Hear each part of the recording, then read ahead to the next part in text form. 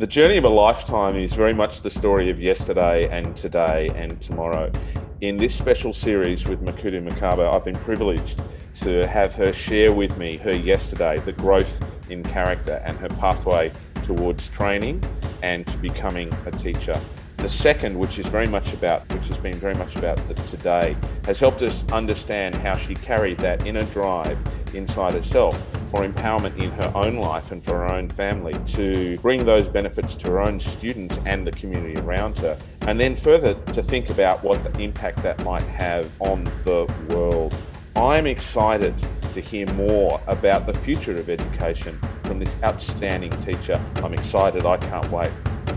Let's go. Makudu, thank you for joining me for a third time. I'm really interested in your thoughts about the future of education and what the hope for students is moving forward. Thank you so much. Going on from winning the Global Teacher Prize, top 50, top 10, we were very much fortunate to be in the same pool with the winner this year because he decided to share his winnings with us. And I think that is what will help us to improve what we are doing in terms of implementing projects. I remember in one of my speeches where I was asked, what will I do with the prize if I win? One of them was to say, I want to implement entrepreneurial skills for my communities, because that is what we are lacking in my country, and establishing a coding and robotics center, because we are in the fourth industrial revolution. And again, not leaving behind teacher development and community development programs that will empower them. You have a national vision for what you think your country needs that responds to the social and economic context of the times, and where you can identify, look, there are very specific skill sets around coding, around technology, but also very specific needs around community growth. True. So you've set projects up. Tell me about some of the projects that you have in mind. One of them, the basic one, teacher development, because if teachers are not developed, they may not be able to execute, especially the novice teachers who are getting into the system. When they are faced with challenges, who's going to empower them? So I was looking into that a program such as empowering other teachers is very crucial so that they can be able to execute their work. And another thing, as I said about the community, the same thing, because the children that we are teaching comes from the community. And if the community is not well in terms of their psychosocial development, we will have sick learners in school. So we need to empower the community that fits us with the learners, so that we teach learners who comes from the community that has been taken care of as well, is not taken advantage of.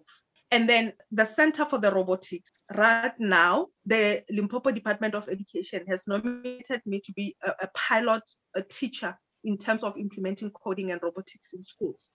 Right now, when I dropped your call, I was called by the managers in the department, the senior managers in the department, to say they are rolling out more laptops to my school, 36 more out of 18 that they rolled out the last time.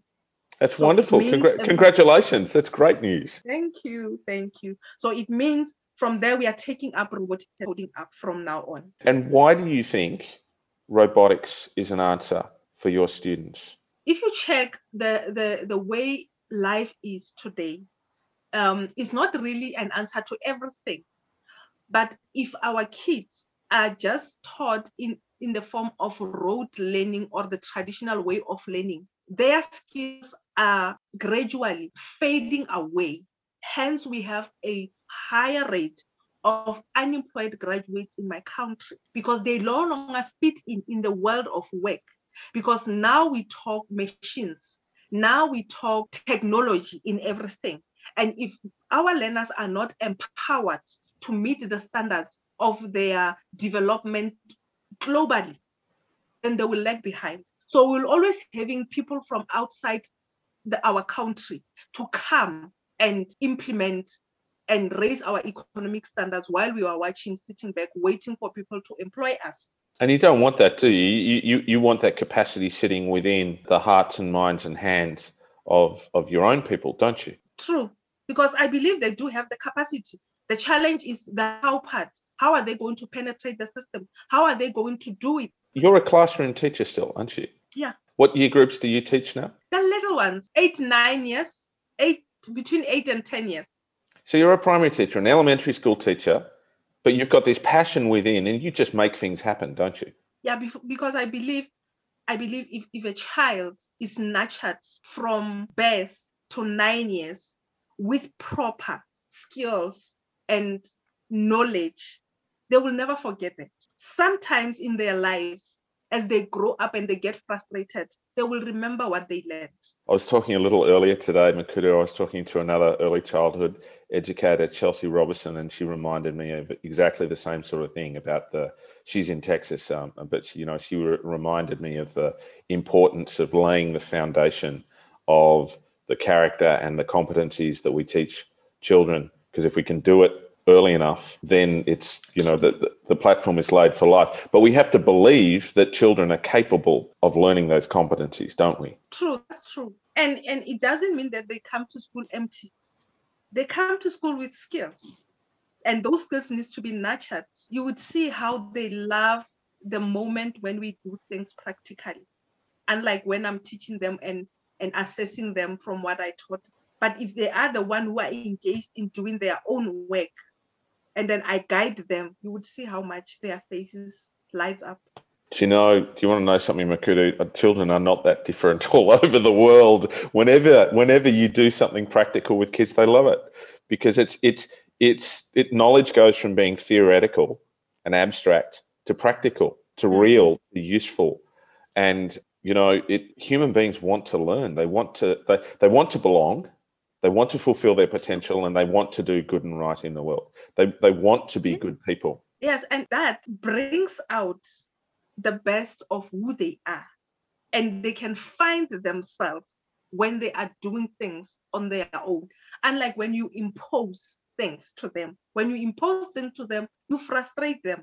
They really want to find themselves in what you are saying or what you are doing.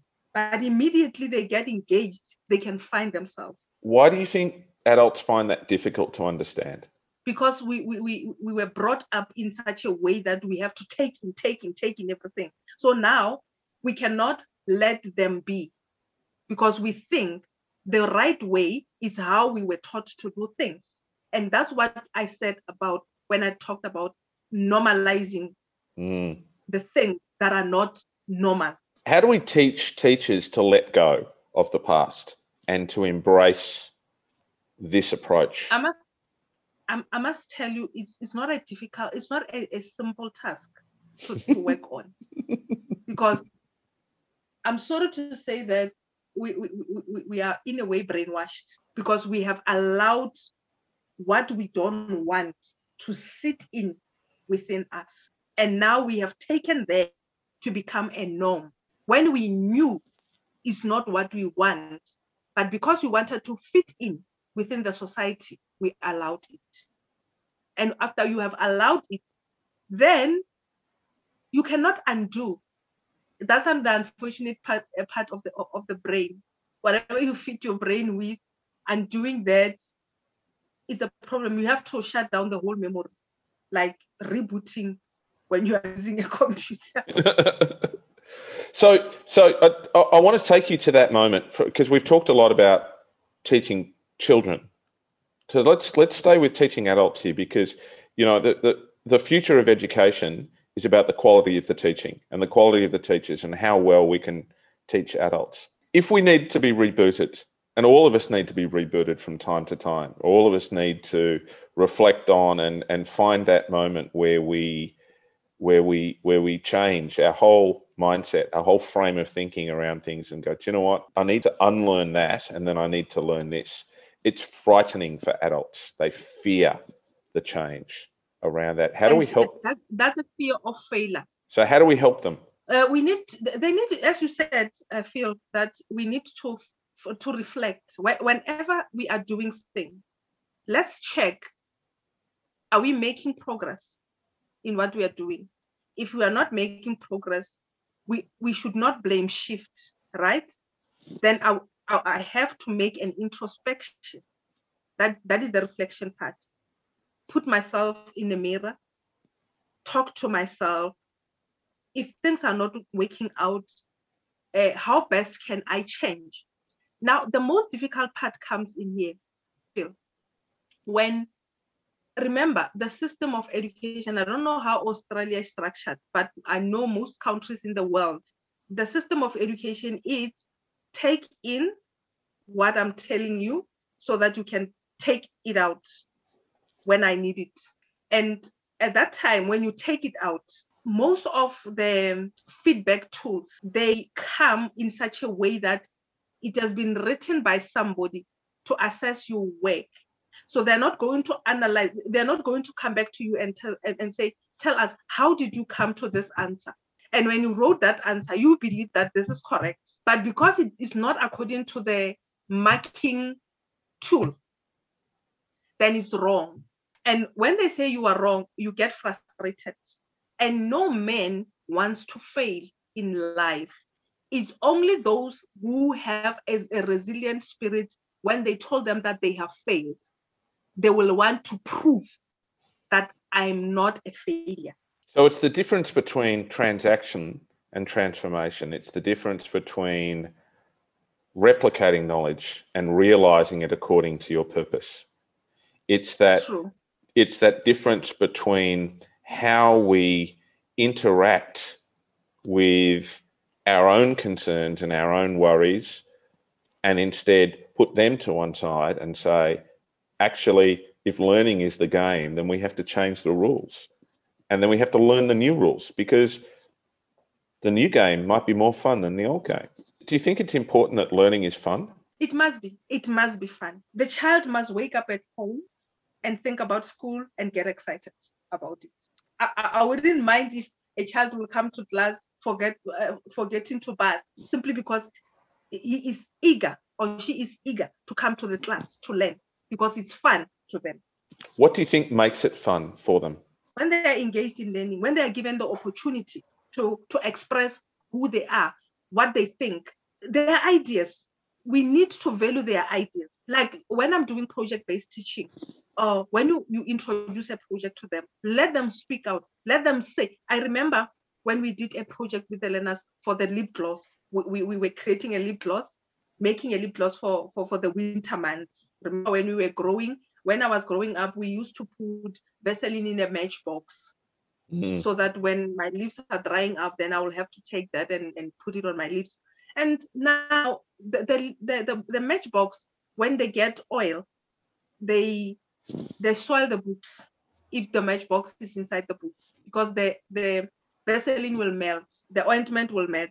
Then now we had to come with the best container. What can we use?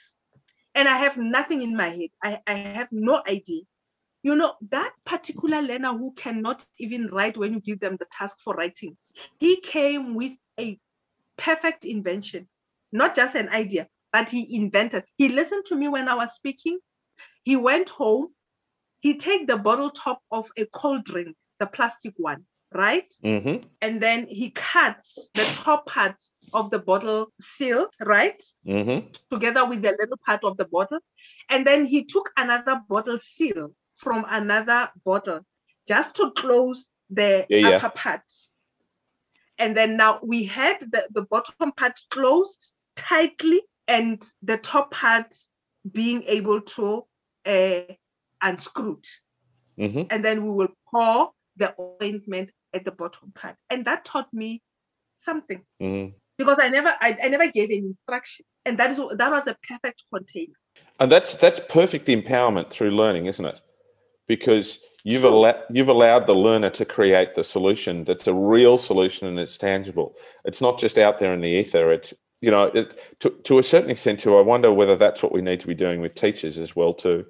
You know, there's lots of people around the world and they will talk about the notion of the learning pit. You know, you wander along one day, then you fall into a pit, and the pit is something you don't know. And there are lots of people standing around the outside who can give you advice and say, try this, but you're the one who has to work out how you're going to climb out of the learning pit. yourself. And it's hard work. It's hard work, but once you know you can do it, you know you can do it, can't you? True, that's true. And that's how we need to engage the learners. I remember at one stage we were doing performing arts, and then I gave them a task to go and do the music instruments. Then I showed them the music instruments that I had on my poster. And then they went home. They do all sorts of different music instruments. And then they came to school. The main aim was to take the marks according to the rubric, right? But what amazed me a lot, the whole group took their music instruments and started performing. Some were having drums, some they were having flutes, some they were having sticks, just to be the sticks amongst each other. It was so wonderful. And I took them a video. I loved that. I bet you did. And they were good? Yes, it was good. And they loved it. They were just marching around the school with those music. And the others were singing. And I never taught them to do that. And that's what I loved. But instead, if I remember the times that I went to school, they would say I'm making noise and I will be punished for that. Yeah, a quiet school is a worry, isn't it? You want a school to be noisy. I want to ask you, we're getting to the end of our time. I want to ask you, how do we help people to imagine the future of education? How do we help them to think about what education might be? That is a thorn in the flesh, because most often we take up positions of leadership because we are being influenced by the salary that we will get. So being influenced by the salary, you get your salary first 2 months, it's enough for the first 2 months, but by the third month, the fourth month, the salary is no longer enough. Then you are demotivated. You no longer think about anything creative. You also think about what more things can I do to put money on the table. So you are no longer interested in the work that you're doing for empowering other people. Then you are just looking at empowering yourself. And that was the main reason for the education system. Go to school, get a job, get the money. Not to say go to school, use the knowledge, empower yourself and the people around. It all comes back to empowerment, doesn't it? It doesn't come back to empowerment. So now the whole thing goes back to the system. So the system of education is the one that needs to be changed first before we can change the people who work for the system. So what would you change? I would change the way our education system is structured. And believe you me, in my country, you look at the CAPS policy document, you look at the general aims of the policy document, it says exactly what I am doing, I'm implementing now.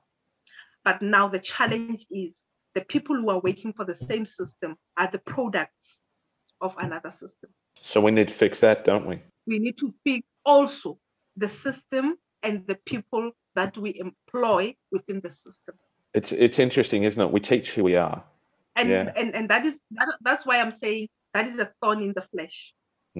So unless we're prepared to transform ourselves in the way that you all through your life, you've transformed yourself, haven't you? You've been driven by your purpose, that inner drive about your own empowerment and the realization of who you are, as well as your economic stability and your financial independence. But it goes beyond that, doesn't it?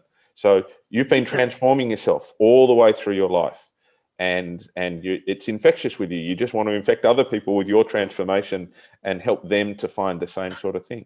Yeah, true. And sometimes you don't win favor of most of the people because people want to be in their comfort zone. Don't try to come here with things that is going to mess up with their lives. So you might not have so many people backing you up. So you must be ready to stand up for what you believe in. What are your convictions? I think that's a fantastic place for us to finish our conversation. I've learned so much from talking with you, Makudu. I really, really appreciate the way that we've learned about the character of a person, the character of a woman, the character of a teacher, and the character of a leader as well too. Your vision for education, which is about that process of self-determination, of that transformation of the self so that you can transform others around you, is truly inspiring. And I'm sure that all of our listeners of the Game Changers podcast all over the world will really appreciate it. Thank you very much. Thank you so much, Phil, for hosting me. It was really an honor. Thank you. Game Changers is a podcast for those who want to change the game of school. Produced by Oliver Cummins for Orbital Productions and powered by A School for Tomorrow, Game Changers is available on Spotify, Apple Podcasts, Google Play and SoundCloud. Tell your friends and don't forget to subscribe. Let's go.